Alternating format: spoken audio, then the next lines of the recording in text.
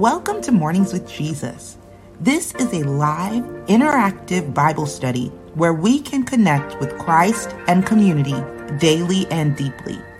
Join us every weekday morning at 6 a.m. Eastern Standard Time as we read a chapter of the Bible, pray, and share our reflections.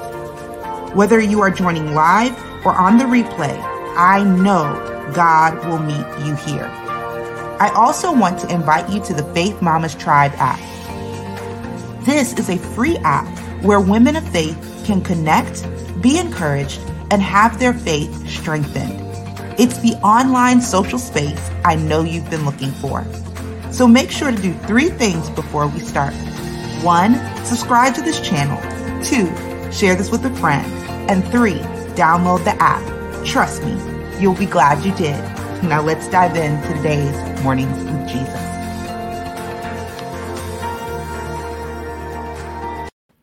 Good morning, everybody, and welcome to Mornings with Jesus. It's Monday, and if you are in the States, it is like daylight savings. We lost an hour, I think it is. So I'm excited to see you guys this morning because even though it's 6 a.m., it feels like 5 a.m. So I'm really excited to see you guys this early morning. It's like still dark outside.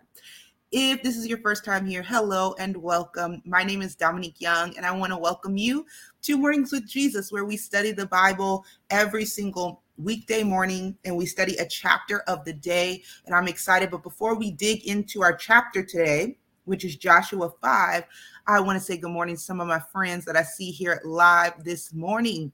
Good morning, Nydia. Good morning, Joanne. Good morning, Ellen. Good morning, Lilith. Good morning, Briquel. Briquel, one day I want to get your actual name correct. I am determined. Good morning, Nyler. Good morning, CJ. Good morning, Unique. Good morning, Brooke. Good morning, Lashana. Good morning, Natalia. Good morning, Tess. Good morning, Shabrina. Good morning, Janice. Good morning, Barb. Good morning, Donna Lanita.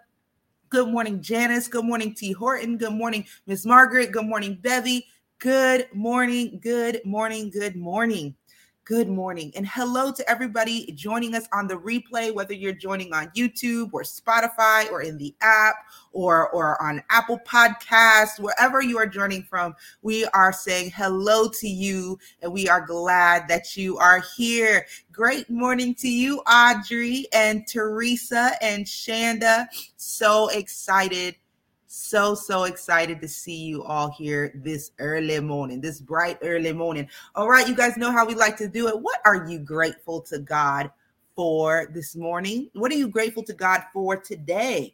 Even if you're watching on the replay, think about what am I grateful to God for, and begin to list as much as you can about what you're grateful to God for today. I'll go ahead and start. I am grateful to God for the amazing women that give tirelessly to the Faith Mamas Tribe.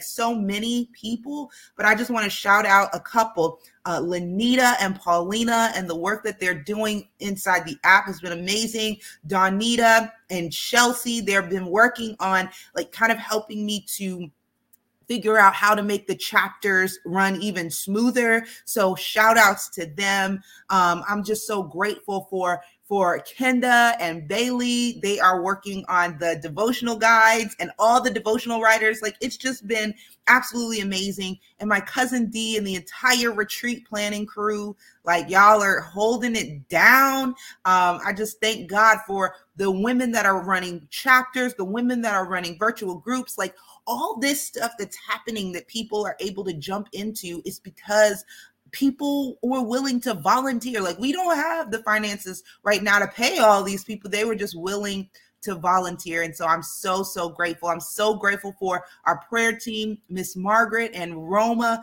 that jumped on yesterday and had that 2 hours of prayer, y'all. 2 hours. They were willing to stay for 2 hours and pray. So I am so grateful for each and every one of you guys, and just, I could just, God is so good. That's all I gotta say. God is so good, and I'm so very, very grateful. Lilith says, I am grateful to God for being who he is, God. Come on, hallelujah. Raquel says, I'm grateful that he is working out things in my favor and blessing my family.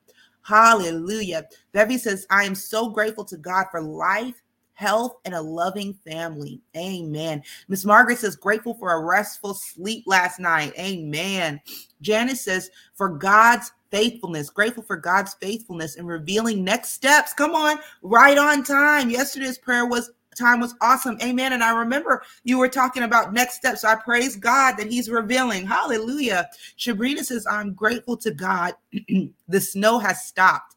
Amen. Amen.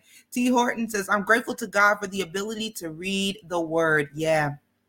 Me too. And I'm so grateful that we get an opportunity to do it together, which is not like we have to realize that believers all over the world don't get this opportunity, depending on if they're in an area of persecution or what have you. So the fact that we get this opportunity, we're definitely privileged. And I'm definitely grateful for this opportunity to do what we are able to do. So praise God for that. Amen. Unique says, grateful for God's love. I'm grateful to God for the peace in my life and to see another day. Hallelujah. Hallelujah. Good morning, Heidi. Shanda says, I'm grateful for all the ways God chooses to speak to me. I am thankful for the prayer yesterday morning. Roma was going in. Come on, won't she though? Won't she though? Thank you, ladies, for listening to the voice of God. Amen. Do you all hear that buzzing? I want to make sure. Do you guys hear that beeping sound? Because if so, I think I know what the problem is. But before I go upstairs to solve it, do you guys hear it? Let me know. I'm going to be quiet so you guys can tell me if you hear it. If not, we'll keep going because maybe it's just me.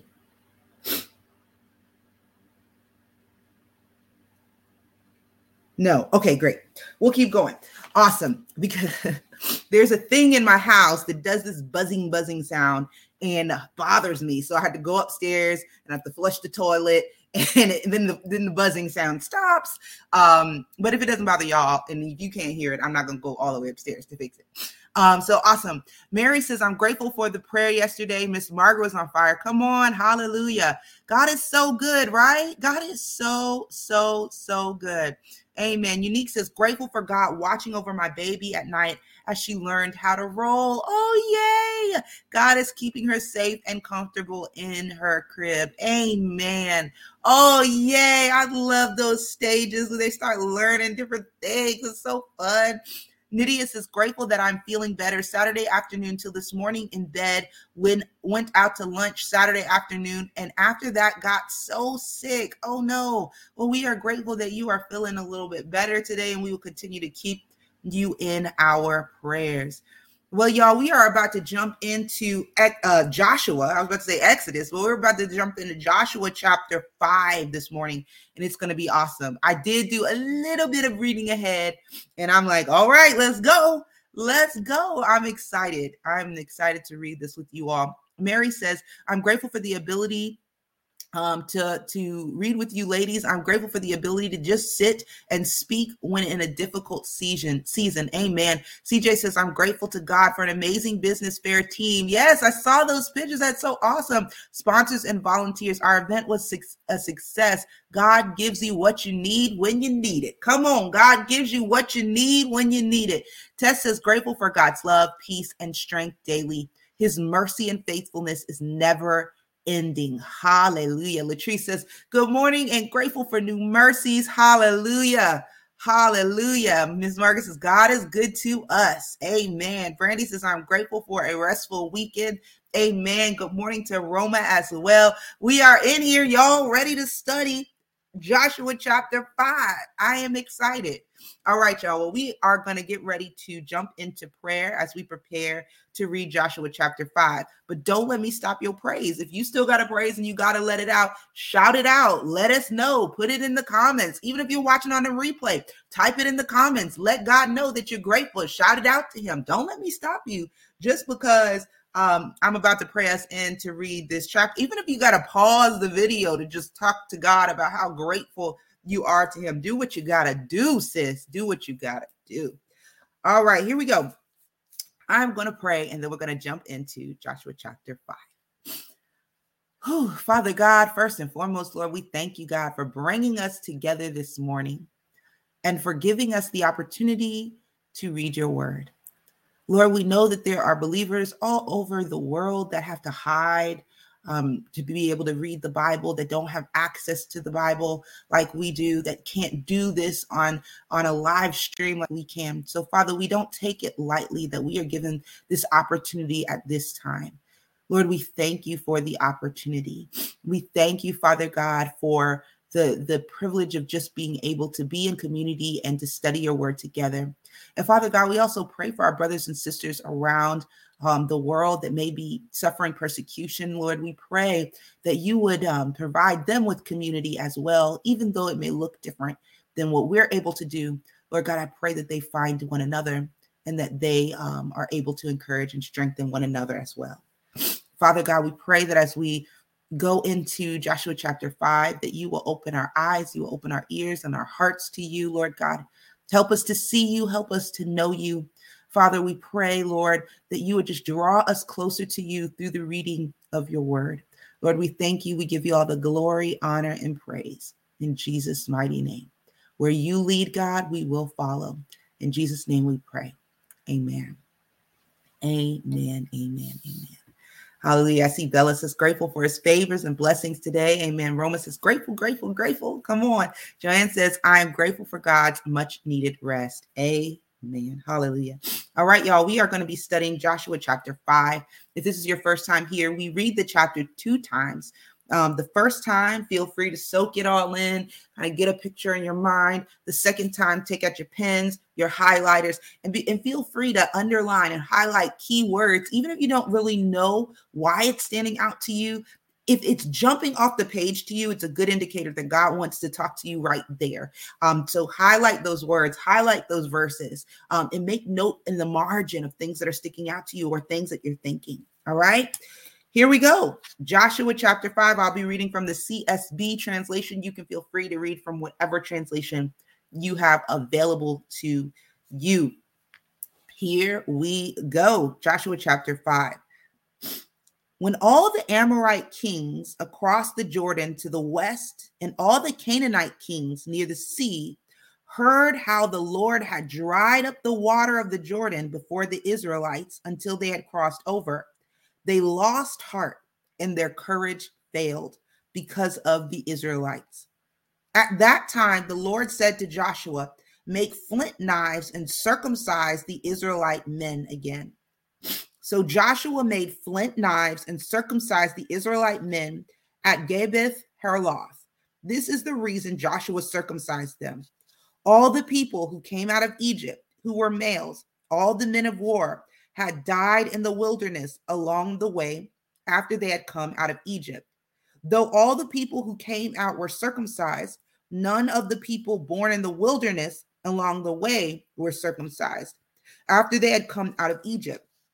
For the Israelites wandered in the wilderness 40 years until all the nation's men of war who came out of Egypt had died off because they did not obey the Lord. So the Lord vowed never to let them see the land he had sworn to their fathers to give us, a land flowing with milk and honey. He raised up their sons in their place. It was these Joshua circumcised. They were still uncircumcised since they had not been circumcised along the way. After the entire nation had been circumcised, they stayed where they were in the camp until they recovered. The Lord said to Joshua, today I have rolled away the disgrace of Egypt from you. Therefore, that place is still called Gilgal today. While the Israelites camped at Gilgal on the plains of Jericho, they observed the Passover on the evening of the 14th day of the month. The day after Passover, they ate unleavened bread and roasted grain from the produce of the land. And the day after they ate from the produce of the land, the manna ceased. Since there was no more manna for the Israelites, they ate from the crops of the land of Canaan that year. When Joshua was near Jericho, he looked up and saw a man standing in front of him with a sword drawn in his hand. Joshua approached him and asked, are you for us or for our enemies? Neither, he replied. I have now come as commander of the Lord's army. Then Joshua bowed with his face to the ground in worship and asked him, what does my Lord want to say to his servant? The commander of the Lord's army said to Joshua, remove the sandals from your feet, for the place where you are standing is holy. And Joshua did that. All right, let's read this chapter one more time. Amen. Take out your pens, your highlighters, and let's read it one more time. Joshua chapter 5. When all the Amorite kings across the Jordan to the west and all the Canaanite kings near the sea heard how the Lord had dried up the water of the Jordan before the Israelites until they had crossed over, they lost heart and their courage failed because of the Israelites. At that time, the Lord said to Joshua, make flint knives and circumcise the Israelite men again. So Joshua made flint knives and circumcised the Israelite men at Gibeath Harloth. This is the reason Joshua circumcised them. All the people who came out of Egypt, who were males, all the men of war, had died in the wilderness along the way after they had come out of Egypt. Though all the people who had come out were circumcised, none of the people born in the wilderness along the way were circumcised after they had come out of Egypt. For the Israelites wandered in the wilderness 40 years until all the nation's men of war who came out of Egypt had died off because they did not obey the Lord. So the Lord vowed never to let them see the land he had sworn to their fathers to give us, a land flowing with milk and honey. He raised up their sons in their place. It was these Joshua circumcised. They were still uncircumcised, since they had not been circumcised along the way. After the entire nation had been circumcised, they stayed where they were in the camp until they recovered. The Lord then said to Joshua, today I have rolled away the disgrace of Egypt from you. Therefore, that place is still called Gilgal today. While the Israelites camped at Gilgal on the plains of Jericho, they observed the Passover on the evening of the 14th day of the month. The day after Passover, they ate unleavened bread and roasted grain from the produce of the land. And the day after they ate from the produce of the land, the manna ceased. Since there was no more manna for the Israelites, they ate from the crops of the land of Canaan that year. When Joshua was near Jericho, he looked up and saw a man standing in front of him with a drawn sword in his hand. Joshua approached him and asked, are you for us or for our enemies? Neither, he replied. I have now come as commander of the Lord's army. Then Joshua bowed with his face to the ground in worship and asked him, what does my Lord want to say to his servant? The commander of the Lord's army said to Joshua, remove the sandals from your feet, for the place where you are standing is holy. And Joshua did that. Amen. Let's pray. Hallelujah. And y'all, if you could pray for my nose, I have the sniffles. Father God, we thank you, Lord, so much for the opportunity to read this word, Lord God, to read your scriptures, to read about the testimony of what Israel went through and all the ways that you came through, all the things that you did as they went on their journey. Father God, we pray that as we move into a time of personal reflection, that you would help us to see you and to know you better. Lord, that you would help us to understand your heart. Father God, we thank you. We thank you for you leading us through this, Lord, and we give you all the glory, honor, and praise. In Jesus' mighty name, amen. Amen. All right, praise God. Let's move into a time of personal reflection, and then we'll come back for a time of corporate reflection. Here we go.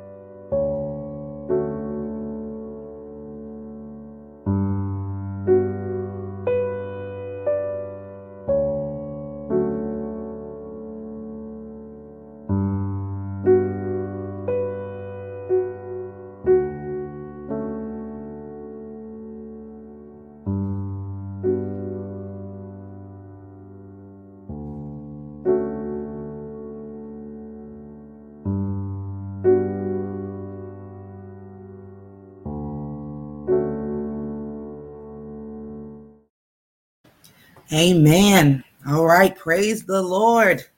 We are reading Joshua. We read Joshua chapter 5, and I want to give a little bit of background. So they are now in the promised land. So we have to understand this. They are now in the promised land.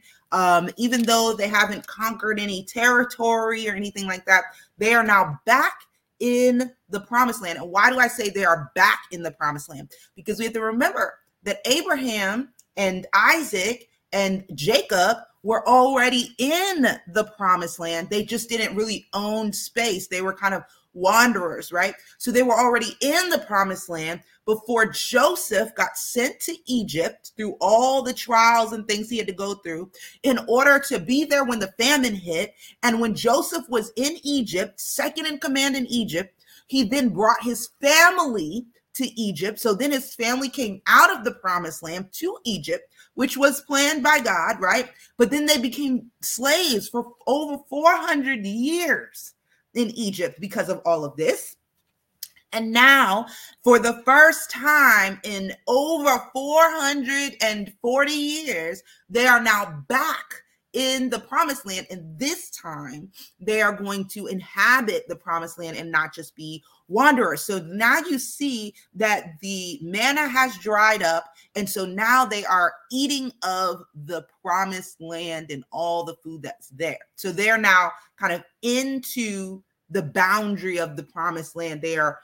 So that's where they are. They've crossed over the Jordan, and it's pretty amazing and awesome. And they are back where their ancestors were and the land that God had promised to Abraham.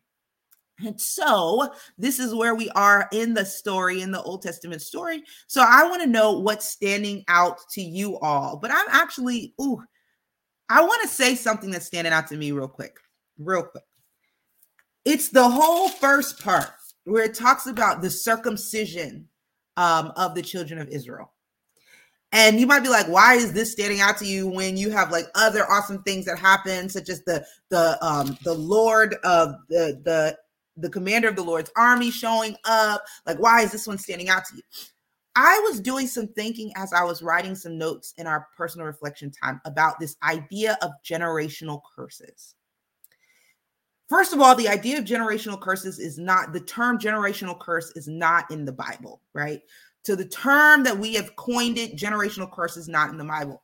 However, the scriptures that people take to imply that we can be generationally cursed are like Exodus 34, 6-7, or Numbers 14, 18, or Deuteronomy 5, 9-10. And in these scriptures, it basically says that the punishment for the father's sins are put on the children, right? The punishment for the father's sins are put on the children. The interesting thing is that he never really says that the curse that is given to the father is given to the children. Never says that. And then in Ezekiel 18, God basically clears this up and he's like, look, I need y'all to stop saying this particular proverb. I'm going to deal with whoever sins. It's not going to be like sin for sin. They're not going to have to pay for the sin of their father, but there is going to be some ramifications, but they're not going to have to pay for it. Anyway, so this all made me think about this particular thing because we actually see it playing out. So the children of Israel's fathers, right? The children of Israel right here, they did not do what God had told them to do, which is circumcise their children. They did not obey God in a lot of different ways. And now their children are kind of reaping the consequences of that by having to be circumcised as older people. Like, they're like grown men and they have to be circumcised because their parents didn't do it. And so what God has begun to show me, he's like, the idea of generational curses is not substantiated throughout the scriptures. However, this idea of generational disobedience is what we need to be careful of. Because the children of Israel right here could have said, nah, we're not going to get circumcised. It's fine. We're not going to do it. But then if they did, they would then reap the curse of their fathers. What was the curse? The curse was that you would have to stay in the wilderness, that you couldn't inhabit the promised land, that you couldn't take hold of the promised land. That was the curse that their fathers had to endure. And because of what their fathers did, they had to deal with being circumcised as grown men. There was a little bit of things that they had to walk through because their fathers refused to do what God said. However, they were still able to go into the promised land. Why? Because it wasn't about generational curse. They didn't have to live under the curse that their fathers had to live under. It was about generational disobedience. Are you going to obey God, or are you going to disobey God the way your parents did? You have a choice now, right? You have a choice now. Will you continue in disobedience when God said that you must be circumcised, or will you obey God even though your parents did not? You have a choice. You have a choice. You have a choice. And I believe that this particular scripture, I don't know why, it's like just hitting me so hard that we have a choice to obey God even if our parents did not. We have a choice to follow God, even if our parents did not. We are not stuck in our parents' decision. We may have some things that we have to do because they didn't do it, right? We may have some things that we have to start to do. Maybe we picked up some bad habits from our parents, right? And we may have to learn obedience. We may have to learn some things we didn't learn from our parents, but we are not under a curse because of what they did or didn't do. We are not under a curse because they didn't obey God. We might have to deal with some consequences and some things, but we are not under a curse. They were not under a curse. They were blessed to be able to inhabit the land. Amen. Hallelujah. Genesis, so it would be better to refer to generational patterns. Yep. Generational patterns, generational behaviors, right? We are breaking the pattern of disobedience from our past. Do it differently. Come on. We are breaking the pattern, right? They aren't cursed because they don't have to remain in the wilderness. They are blessed. They are blessed to be able to inhabit the land, but they now have a choice. Will I be disobedient like my parents, or will I do something different? I have a choice. Woo, come on. I have a choice to do it different. Come on. I have a choice to do things differently. And I don't know who this is for, but I just want to encourage you. You're not cursed. You're not cursed. You're not cursed. If there is generational disobedience, we need to stop that pattern. Stop that pattern so we can walk in the things of God. Come on. Stop that pattern so we can walk in the things of God. Hallelujah. Amen. So what's standing out to y'all? Because that thing hit me so hard as I was reading. Genesis verse 1, Israelite enemies lost heart and their courage failed. Opposite of God telling Joshua to be strong and courageous. Joshua could do that because God was with him. Preparation for safety while obeying. Amen. CJ says verse 13 through 15 stood out to her. 13 through 15 says, when Joshua was near Jericho, come on, he looked up and saw a man in front of him with a sword drawn in his hand. Joshua approached him and asked, are you for us or for our enemies? Neither, he replied. I have now come as the commander of the Lord's army. Can we just stop there? Woo! Come on. Hallelujah. First of all, many theologians believe that this is Jesus that is showing up in the Old Testament. However, I find the response amazing. Are you for us? Are you for our enemies? Are you for me? Are you for them? Neither. I'm for God. I'm for God. Come on. I'm for God. So often we think, oh yeah, I need my angel. I need my this. I need my that. And we're like, hold up. They're for God. Like they're here on mission and assignment for God, from God. They respond to God. When we talk about heavenly beings, angels, things like that, they respond to God. Come on. They're not mine. They're not for me or against me. That's not the thing. They're for God, right? Hallelujah. Even when what Jesus came down on earth to do, he did it for God, right? Yes, he loves us, but he did it for God. Woo, come on. Hallelujah. Genesis, circumcision, Passover, provision from the Lord. Come on. Brickell says, verse 2-12, the importance of God's renewal of the covenant stood out to me. Come on. Hallelujah. Heather says, circumcision, 14th day, holy ground. Woo, come on. These things are standing out. Hallelujah. Lilith also said verse 13-15 stood out to her. Janice said, verse 15, once again, Joshua is told, here is holy while in a waiting season. Come on. Genesis verse 14, the Lord is not on one side or the other. He is about his own business. We then are either from him, we then are either for him or against him. It is about God. Come on. Come on. It's God's agenda. Come on. Hallelujah. Hallelujah. God, are you for my enemies or are you for me? Neither. I'm for me.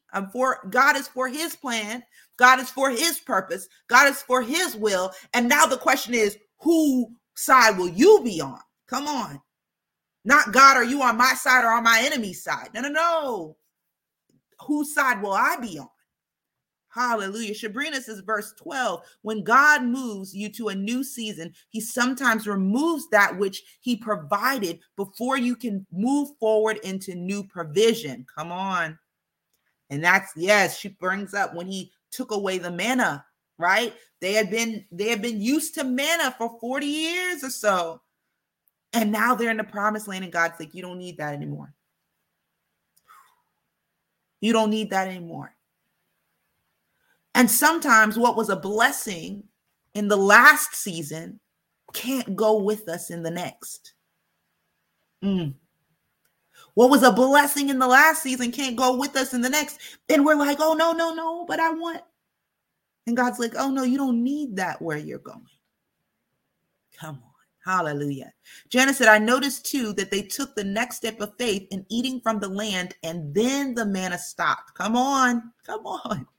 Kai said, I love that once Joshua heard the man was the commander of the Lord's army, he instantly went into surrender mode. Come on, instantly went into surrender mode, laid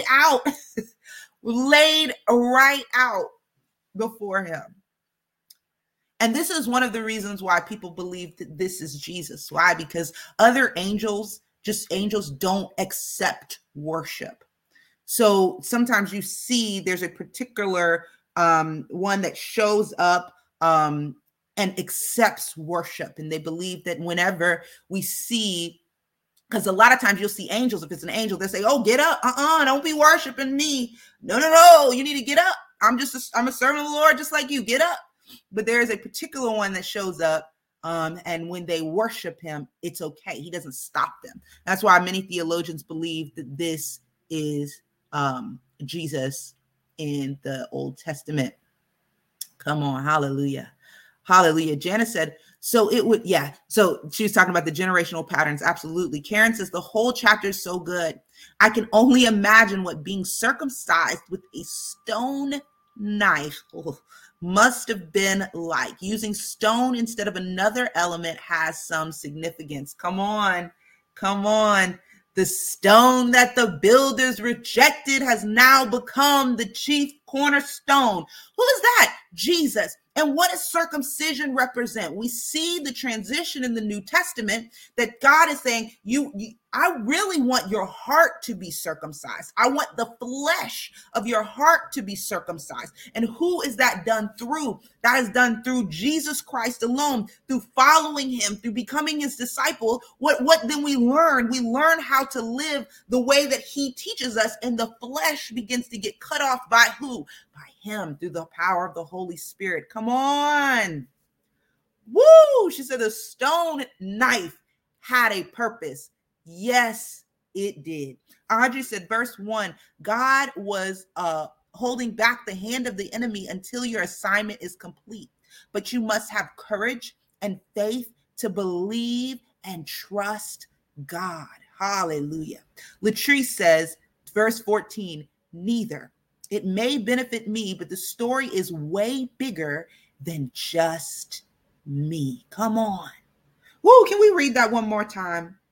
It's Joshua chapter 5, starting in verse 13.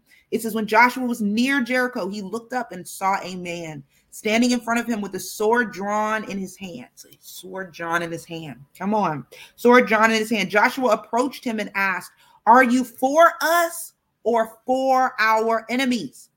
Neither, he replied. I have now come as commander of the Lord's army. What does this mean? That the Lord has now sent this person who theologians believe is Jesus to fight the battles that were about to happen. The commander of the Lord's army is now here. Why? Is he here to protect Joshua? No. Is he here to protect the children of Israel? No. He's here to do the will of God. He's here to do the will of God. Might that include protecting Joshua? Yes. Might that include protecting the children of Israel? Yes. But this is because this is what God wills, not because this is what the people want. Right? So we have to understand that what the divine beings throughout scripture understand is that they serve God, not humans, right? They serve God, not man. And what man is coming to the knowledge of throughout the scripture is that we too also serve God. But we have to choose that, right? And so this is amazing. He's like, I'm not for y'all. I'm not for against them. I'm for the Lord. Woo, come on. I'm for the Lord. I am for the Lord. I am here on mission and assignment from God. Come on. Hallelujah. Hallelujah. Hallelujah. And like Kai said, when we recognize, do we surrender immediately?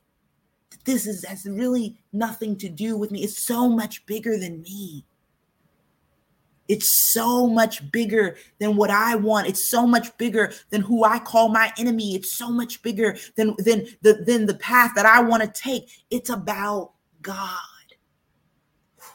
It's about his plan that will outlive Joshua on the earth. Come on, that will outlive the children of Israel. They don't even realize at this point how deep God's plan goes.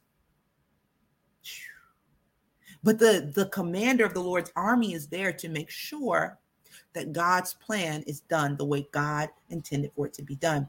Brickell says, verse 15, God told Joshua the same thing as Moses. But the difference is that Moses led people away from captivity and Joshua was to lead and conquer. Be content with your purpose because of the way God moves it and uses you is different from everyone else. To be content. Come on. So Moses had a job, right? And I'm telling you, I'm sure many people were like, Moses is going to take them into the promised land. But it was Joshua, right, that took them in. It was Joshua. And there were the only other person that lived from that generation is Caleb. So we have Joshua and we have Caleb, and we'll hear a little bit more about Caleb as we go on. But we've got, like you said, we've got to be content with what part God has us to play. Why? Because it's not about us. It's about him. When we get to the point where it's not about what I want, it's about what God ordained.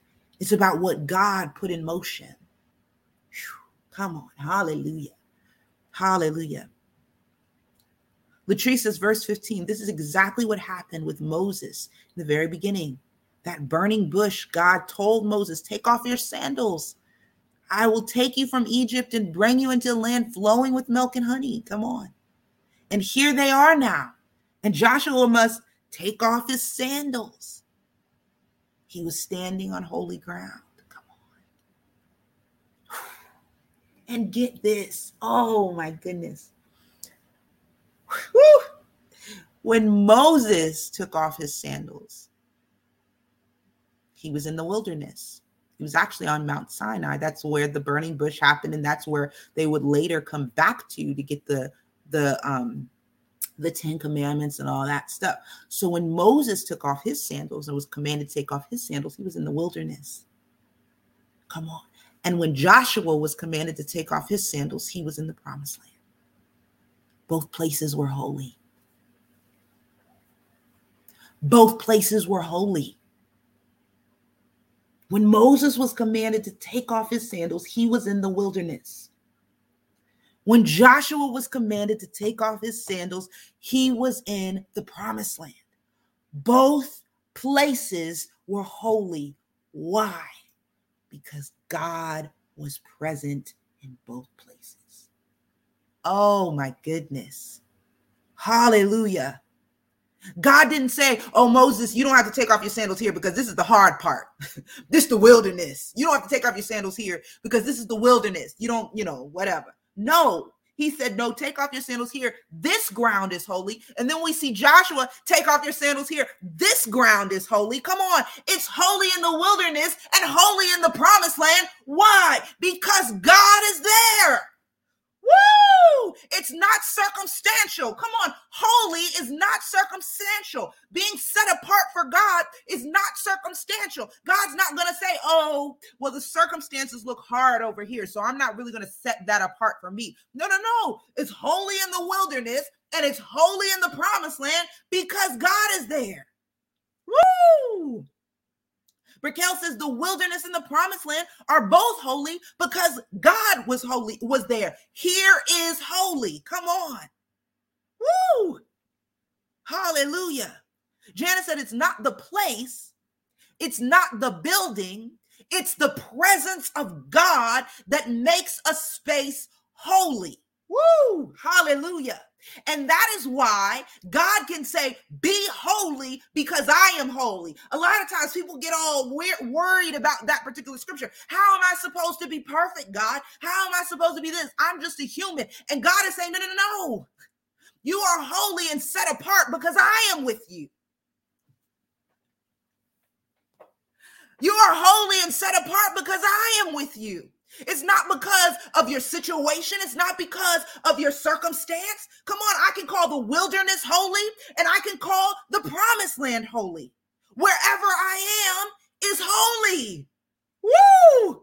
Wherever I am is holy. But God, the wilderness is hard. God, the wilderness is filled with challenges. God, all this stuff that Moses was going to have to go through and all the things. How could you call this place holy? Because God is there. Come on. And we might look at ourselves. God, I'm a mess. I'm a mess, Lord. Every time I try to get up, I feel like I fall back down again. I'm trying to follow you, God, and I feel like I'm making mistakes. How can you call me holy? Because I'm there. When we get the understanding that it's not the circumstance or the situation that makes something holy, it's God's presence himself. Come on, hallelujah. It's not the circumstance's ability to be perfect by what we deem as perfect. It's God's very presence there.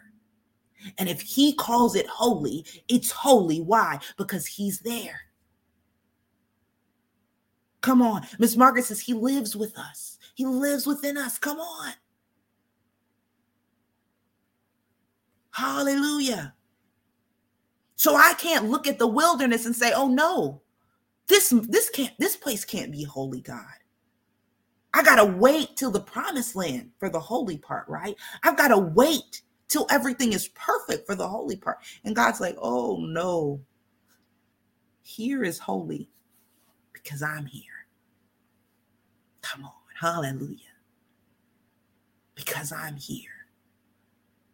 Come on. Janice said it's not a place, it's not a building, it's the presence of God. Karen says, holy is not circumstantial. Come on.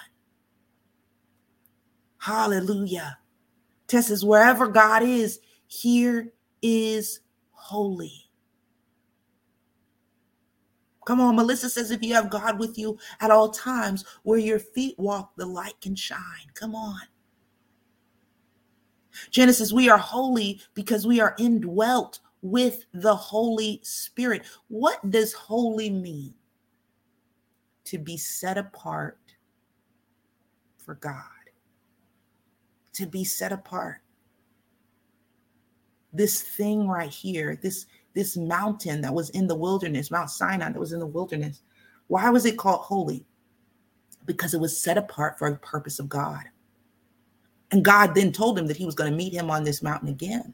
And we see him come back to this mountain again. So whatever thing that God sets apart for his purposes is holy. So when we look at our life, God has set us apart for his purpose. So therefore, he can say, be holy. God's not asking. Come on. When God says this in the scriptures, when he says, be holy, because when the scriptures say, be holy because I'm holy, he's not asking. He's saying, be. To you, it's done. I'm not asking you to be holy. I'm saying you are holy because I have given purpose to you, God-given purpose, and I am with you. So therefore it's holy. Same thing with Mount Sinai. Therefore it's holy. Same thing with here, right here, where Joshua is in the land of Canaan. Therefore it's holy. Therefore it's holy. Hallelujah. Hallelujah. Ellen says, when we're so focused on the outcomes of getting ourselves out of the wilderness situations, come on, we can miss God's presence. God's timing is seen in the scriptures. How often do we rush from a holy place because it's a hard place? How often do we rush from a holy place because it's a hard place? If God set this situation or circumstance aside for his purposes, it is therefore holy. If God is here, it is therefore holy. How often do we rush from the holy place because it's hard? Come on, Heather says our Sabbath day is holy, right? Absolutely. It's a day that's set apart, set aside for God. Come on. Hallelujah. God calls it holy.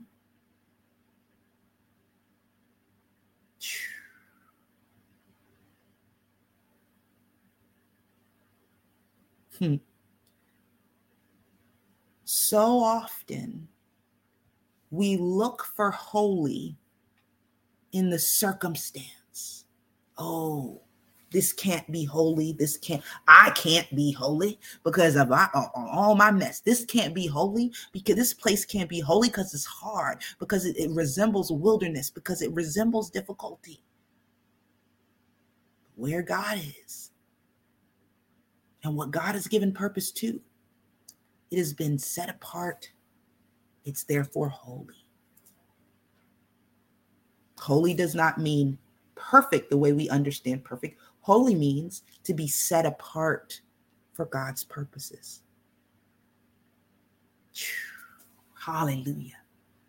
Genesis never thought of it when in reference to the Holy Spirit. Holy, come on. Holy is set apart. The Spirit is the part of God that is set apart for the specific task of being in us, guiding daily, never leaving. Come on. Woo! Barb says, interesting. So all this time I'm trying to be holy when holy is because of God's presence. Come on. And when we realize that, when we get that picture, when we understand why God could so distinctly say, be holy,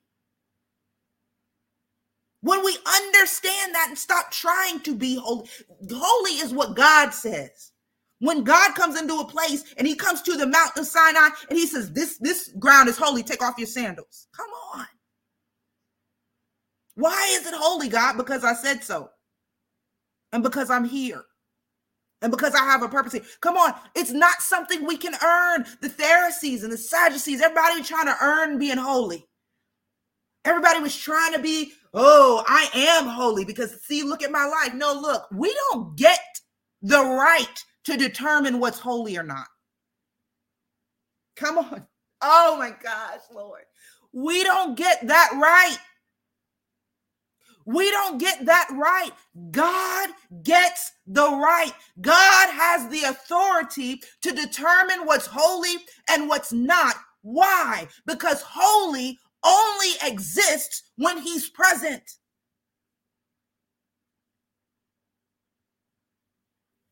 Woo! Hallelujah. Melissa said, we spoke of omnipresent and Holy Spirit yesterday in church. It was very moving and enlightening from our pastor. Come on. Come on.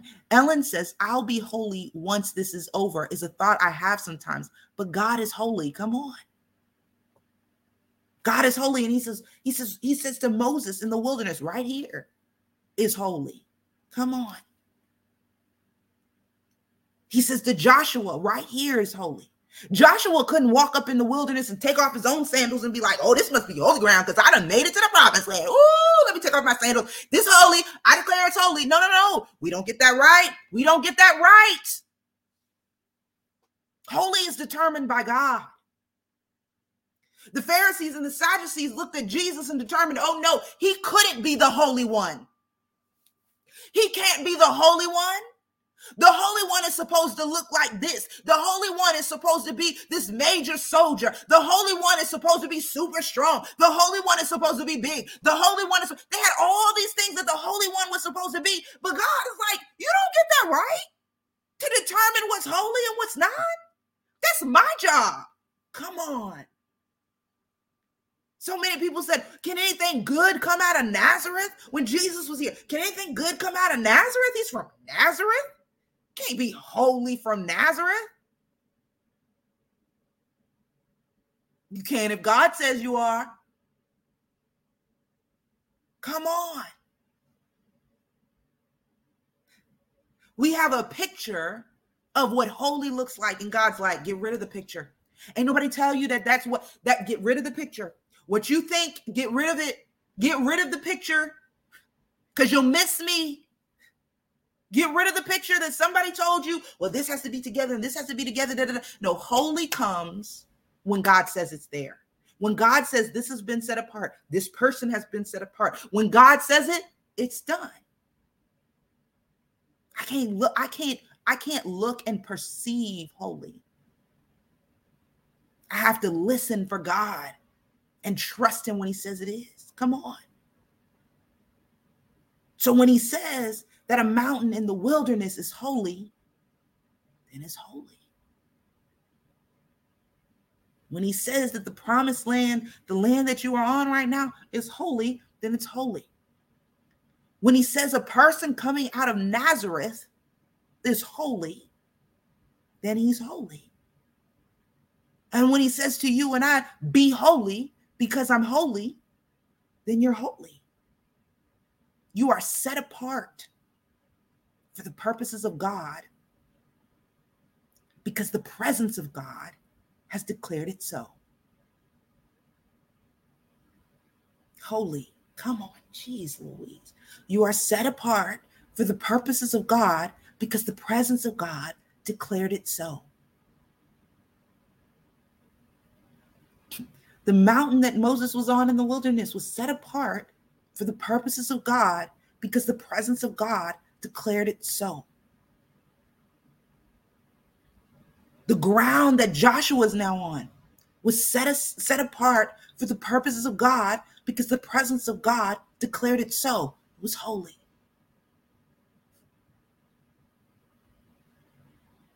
And as disciples or followers of Jesus Christ, we are set apart for the purposes of God because the presence of God declared it so. Holy. That's what holy is. That's what holy is. That's what holy is. Anastasia said, did the time change? It did, sis. It did. I should have put it in the app. The time did change here in the States. I forget it doesn't change everywhere. Got to remember that. Ellen says the only thing to strive for is God's presence and being open and present to it. Come on. There's a scripture. I'm going to look it up because I don't want to get it wrong. I don't want to get it wrong because what she said really just hit me. Here it is. So she said the only thing to strive for is God's presence and being open and present to it. John 17:3. It says this. It says this in the NIV. It says, now this is eternal life, that they know you, the only true God, and Jesus Christ, whom you have sent. This thing hit me today, or over the weekend, actually. It hit me. It says, now this is eternal life. What is eternal life? That they know you. What? Now this is eternal life, that they know you. When we begin to realize that God is not trying to get us to be like, fix ourselves. When we get the understanding that God is not trying to get us to fix ourselves, he's getting us to the place where we're now reconciled back to him, and where we're hearing him, and where we're surrendering to him and trusting him. And where our desire is not to, I gotta fix myself. When our desire is just to know him. God, I want to know you. I want to get close to you. Because guess what? When we desire to know a person, when we desire to get close to them, when we desire to be friends, when we desire, things about us do change. Things about us do change. And that's what happens when we get into God, when we get into his presence, when we desire to know him. The scripture says, this is eternal life, that you may know me, that you may know God. That's eternal life, that you may know God. And recognizing that wherever he is and whatever he gives purpose to is holy, set apart for him and his purposes. Are we okay with that?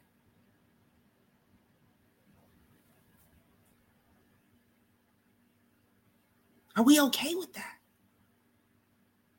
Genesis, I think we confuse the be holy and be perfect. Matthew 5:48 verses as saying the same thing. However, the Greek word for perfect means mature. Yeah. Or whole or complete, right? Complete. Developed into a consummating completion by fulfilling the necessary process of spiritual journey. Come on. Be complete.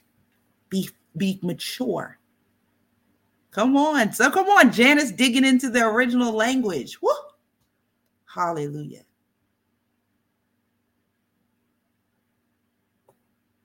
Be complete.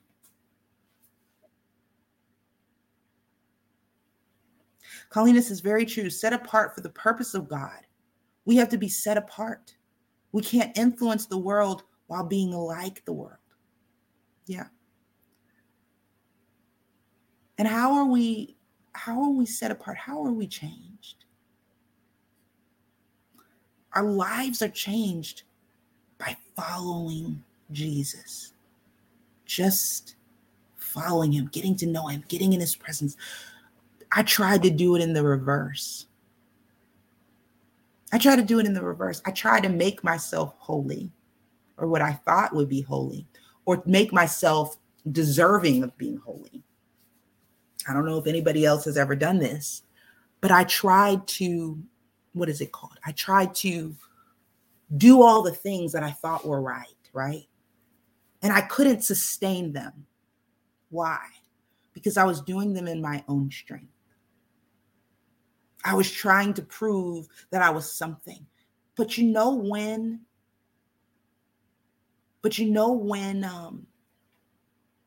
these things are sustained in my life, the change is sustained. It's when I spend time with God. It's when I spend time with God. Hallelujah. It's when I spend time with God. Hallelujah. God is so good. God is so good.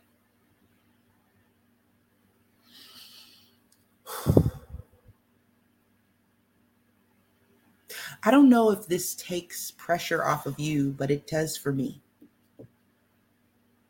Because I realize that I have one job. Keep my eyes on God.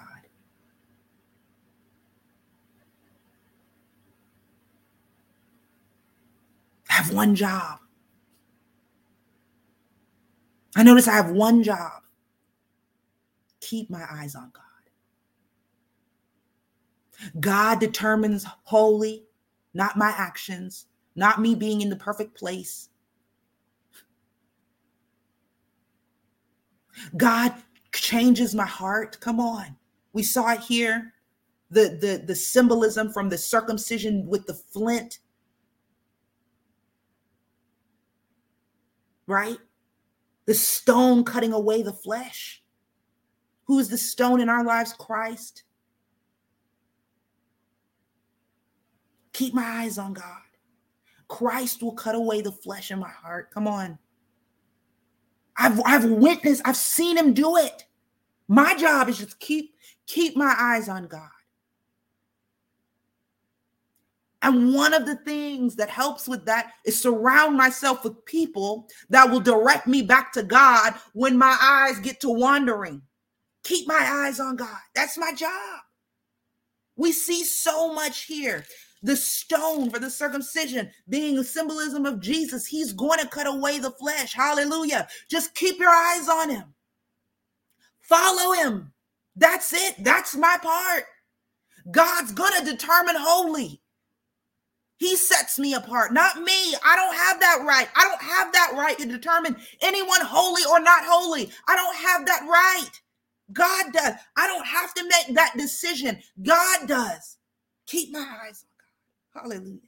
Keep my eyes on God. Woo! And then I also, this whole chapter, man, then I also don't have to determine myself as cursed. Well, my parents are cursed and therefore I'm cursed. And we see that at the beginning. Just some of the things that God showed us. I don't have to determine myself as cursed. Just because of something my parents did. What did they do at the beginning? Just keep my eyes on God. God said circumcise. Now I'm gonna do that. I'm gonna just do that. I'm just gonna be obedient.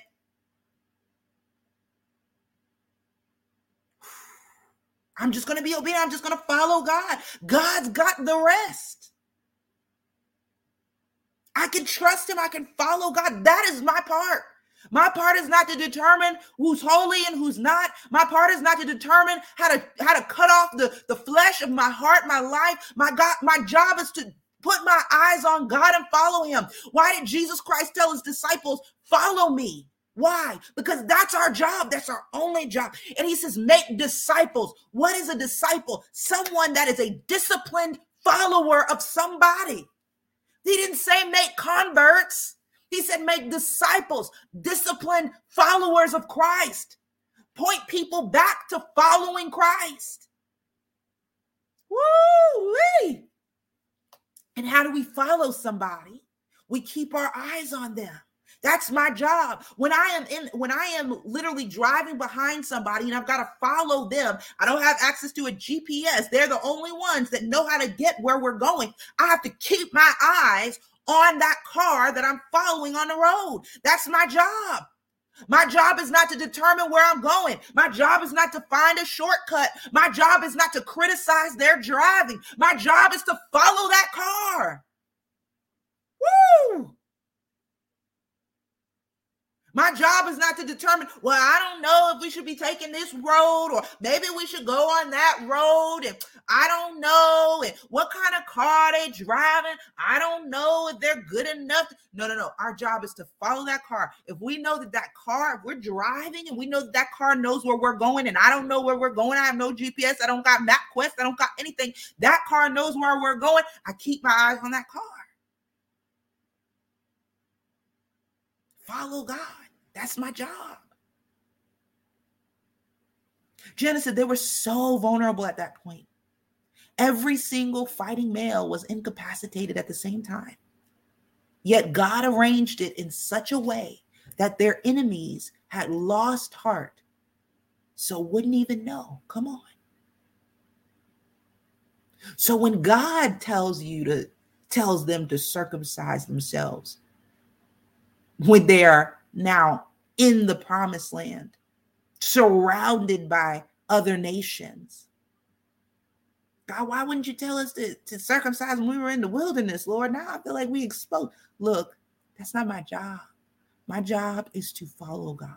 It's not my job to determine, well, God, I think you should have done it when we was back there. I think you should.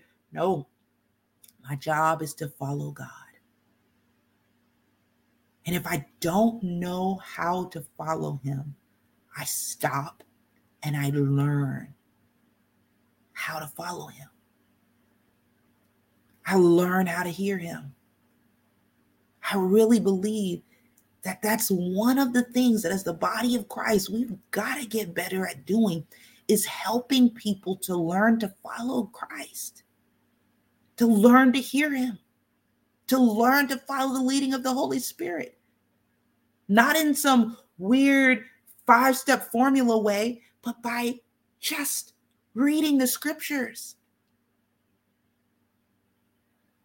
Because as we read the scriptures, we begin to understand the character of God, what he would say or wouldn't say. There's some things that we understand about God now that when we start getting ideas that are contrary to that, we're like, oh no, that can't be God. That is a part of hearing God.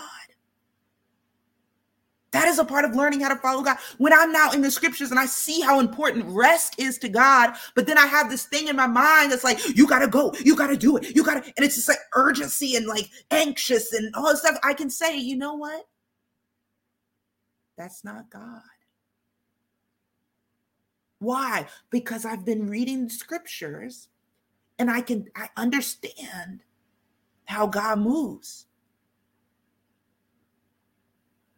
So even though it might look good, I can determine this is not the way of God. If I have to work so hard that I never have a Sabbath day, but God says, remember the Sabbath and keep it holy, but I don't have time. I just go until I burn out. That doesn't seem like God. I can now understand why, through the reading of the scriptures and through seeing how God has operated across time. That's a part of hearing and following God, right? That's a part of hearing and following God. Or when you're reading the scriptures and then all of a sudden you get this like unction to go and apologize for a wrong that you've done. That's God. He'll lead us and guide us. And a part of learning how to follow him is to sit for a little while in the scriptures when I don't know how to follow Christ or when I'm not quite sure, is to sit in the scriptures and to read it, not to get my re-up for the day. This is the danger. And what we have to be careful of in this generation as being a believer. We're constantly looking for our encouragement for the day.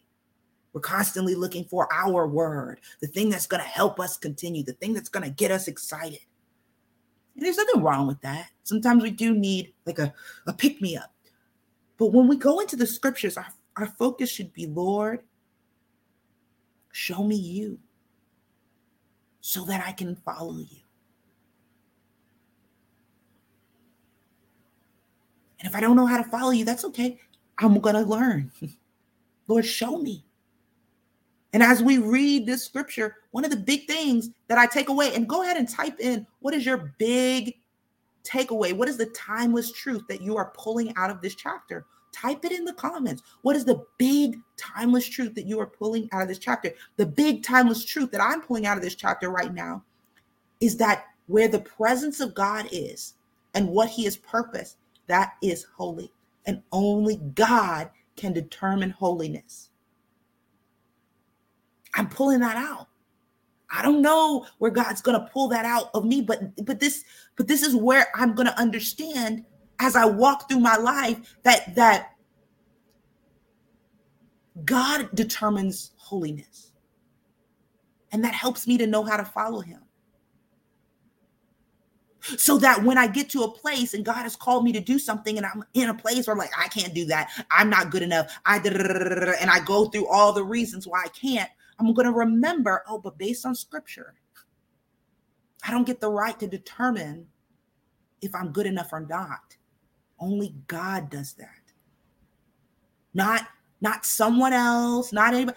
God determines who he will use, what situation he will use. And I'm learning that through scripture. This also stops us from blindly following people that say, oh, I believe you have a call on your life and you're supposed to be preaching. You better wait till God says it, till God determines that thing, till God lets you know, because I realize through scripture, it's not anybody else's job. It's God's job. Now, he may use somebody to confirm something he's already doing in me. But if the only time I ever hear that I'm supposed to do this and that is from somebody else's mouth and I've never heard it from God, I've got to be careful, because throughout scripture, I see that it's God's job to do that. This helps me follow him and not get caught up in who prophesied to what and who prophesied me to who. I better wait till I hear God, because that's God's job. It's fine for somebody to confirm that thing. God may send some confirmation, and he does oftentimes, but God does it. Or somebody comes up to you and says, I believe that you're supposed to help me finish this project. Okay, that's nice, but I got to know that God said it. Why? Because I see throughout scripture that it's God who gives purposes. Right? So this helps me follow God and not get caught up in, oh, this person needs me. Oh, this person wants me to help them with the project. Oh, this pastor so-and-so and prophet so-and-so and da-da-da-da wants me to help them. Oh, I feel so honored, da-da-da-da, all this stuff. Okay, but according to scripture, this helps me to follow God. This helps me to follow God. So what timeless truths are you pulling out from this chapter? It might just be one. You might still be fiddling with it. But what timeless truth are you pulling out? Because that timeless truth will help you follow God. It'll help you follow God. Sometimes we think that following and hearing God is all about hearing an audible voice, but it's also about understanding character.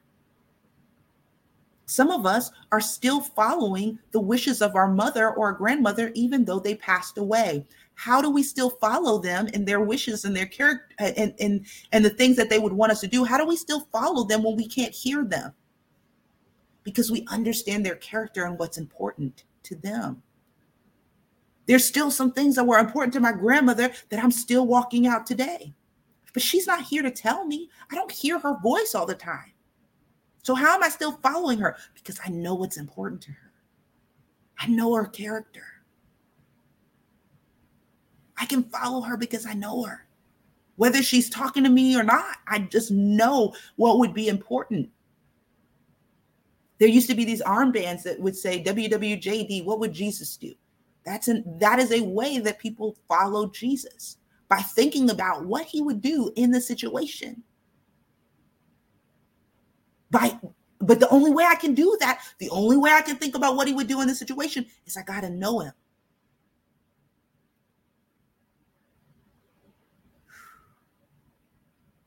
CJ says, holy is here because God is with us. Wherever God is, there is holy. Come on and grab that, and we walk that in our life. That's how the scriptures dictate our life, in a sense, is when we pull out the timeless truth and realize what God is saying to us today. Some of us are like, I've never heard the audible voice of God. That's okay. It doesn't mean you don't hear him. And get me with this. Sometimes we're waiting for the mountaintop experience that Moses had, but we don't realize that we have the Holy Spirit within us. And so when we read the scriptures, like for instance, Ellen had said something really powerful today. She says the only thing to strive for is God's presence and being open and present to it. How did she get that? Did she hear the audible voice of God? I doubt it. I mean, she can correct me if I'm wrong. However, what she said matches the character of God. How? Because the scriptures, she's learning about God in the scriptures. And as she learns about God in the scriptures, she can hear or see what God is showing her. That is a part of hearing God. I just pray that we know that. I pray that you know that so that we take these things seriously, so that we take our time while we're studying the scripture, so we take that seriously, so that we hold on to the things that we're learning. Bevy says the timeless truth I'm getting from this chapter is that I'm different and I have been set apart for his service. Come on. And then we ask, is that timeless truth true throughout scripture? It is. It is. Janice says, to know him, you have to spend time with him yourself. Not only take what others say. We can't know people based only on others' perspectives that get skewed. See God himself to know who he really is.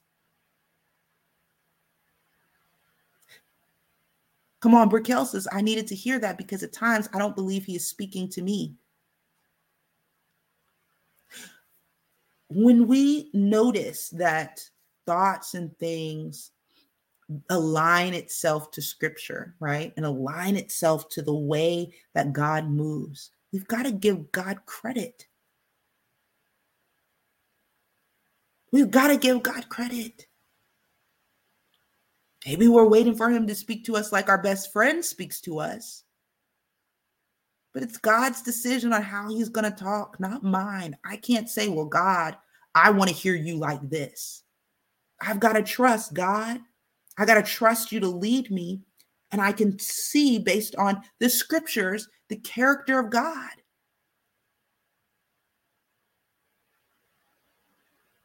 Right? Based on the character of God, I can read and I can see and I can understand. And we are learning. We're still learning God. We're learning his character. We'll be learning him for the rest of our lives because in John, it says, this is eternal life, that you would know God. So our whole life is about getting to know him. Our eternal life is to know him.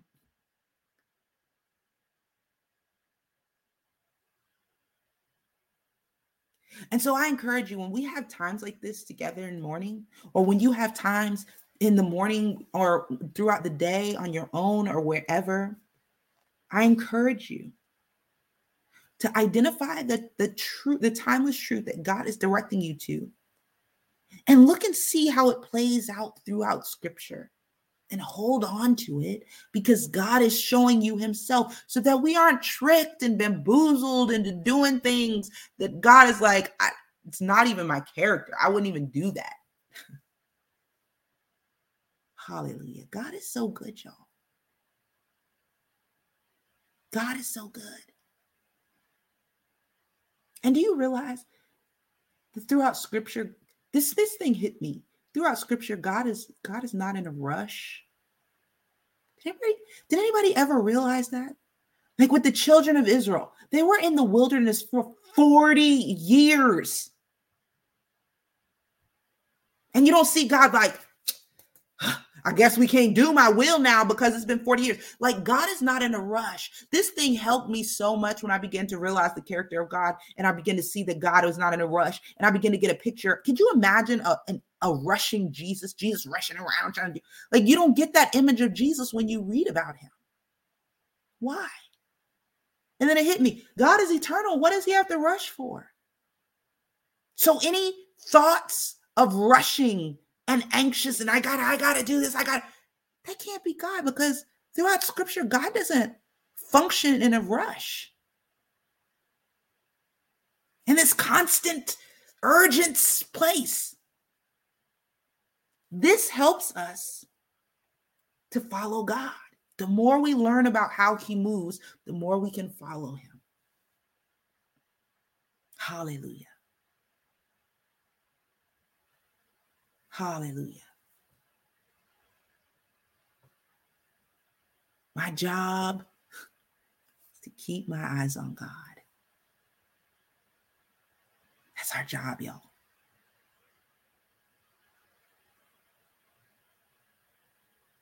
Latrice says, yeah, like it's things my kids know not to ask me now. Yeah. Or say to me because they know me. Right. You don't even have to say it. They know. Oh, there's so much of our human language that is nonverbal. But yet, there's so much of our human communication that's nonverbal, but yet we often only think that God will only speak to us verbally. We spend most of our human time communicating nonverbally with our eyes or with our motions. We can go all day. We can go all day, but I pray that you guys know that the time that you are spending with God, whether it's here in Mornings with Jesus, the time you are spending in the scriptures is helping you to hear him. And I encourage you that whatever things that he highlights to you, that you would take them and that you will continue to study them even after we're gone. Anastasia, God can speak to us through any means, scripture, situations, thoughts. Sometimes someone said, for me, it has happened this way. And when I release it, I find peace for whatever my situation at that time was. Yeah. And one of the ways for me that helps me to identify whether I'm hearing from God or not, because sometimes very clear. Sometimes I'm like, does this align with the scriptures? And the more that I know and the more that I understand, the more that I see. Because there's been times, y'all, that I believe I was not following God, but I didn't know. I thought I was. Like I was working, going. And I thought that's what God wanted me to do. But as I got more in the word, I'm like, this is not aligned with his character. There's something I'm mishearing. So this is why I say, you utilize the scriptures to understand God's character as you move forward, and he'll speak to you through anything, but it will always align back to his scriptures. It will. And the more we know his scriptures, the more we can see that line when the line is there. God is good, y'all. God is awesome. God is awesome. I'm excited to see what God does in each and every one of our lives, from what he's showing us in the book of Joshua through the book of Exodus. Like I talked to Lanita a couple of days ago, and we're about to close out. I talked to Lanita a couple of days ago, and she said, I'm incorporating Sabbath more because of what I read. I realized that this rest is important to God. Sometimes we scroll over things. We don't realize how important it is to God until we dig into the scriptures, right? Because then we can see how God has interacted with people over time.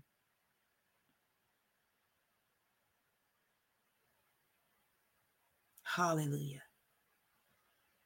God is good. Colleen said, wow, yes, think about that though.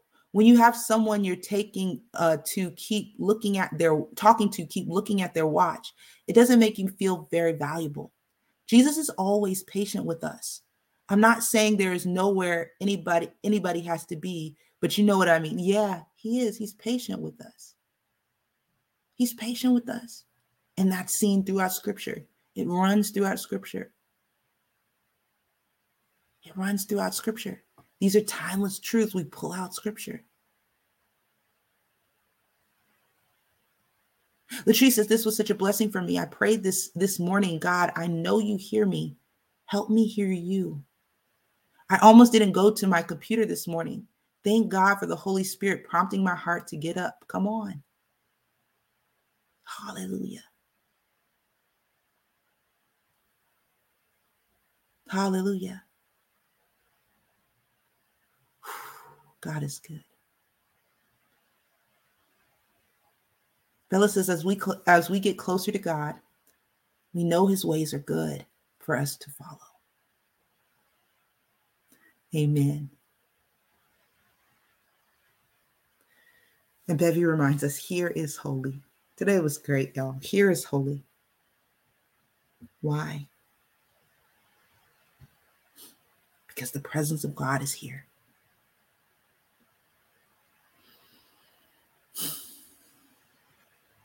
Let's pray. Father God, we thank you. We thank you that you lead us. We thank you that you guide us. We thank you that you show us yourself.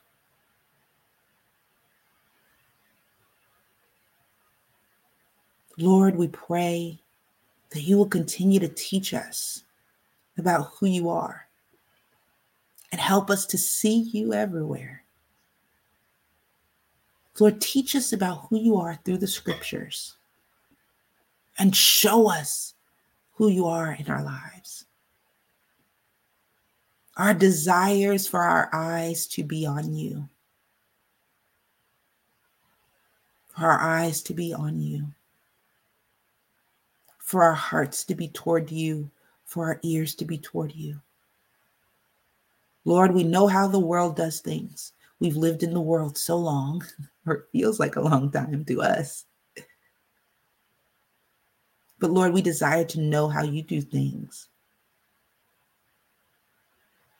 and understand how it's different from how the world does things. Lord, help us to not take the way the world does things and try to apply it to your kingdom.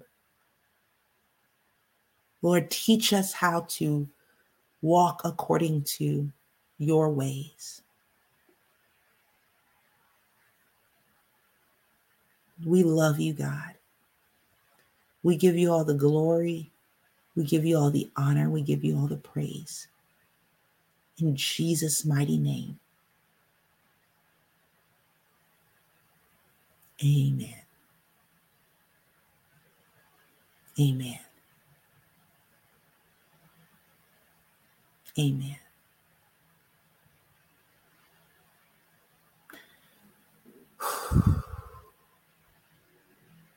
Amen.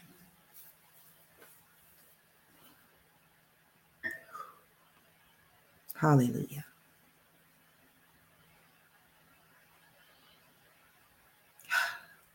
Hallelujah. I don't know about you guys, but I don't know. I just feel like lighter. Like lighter.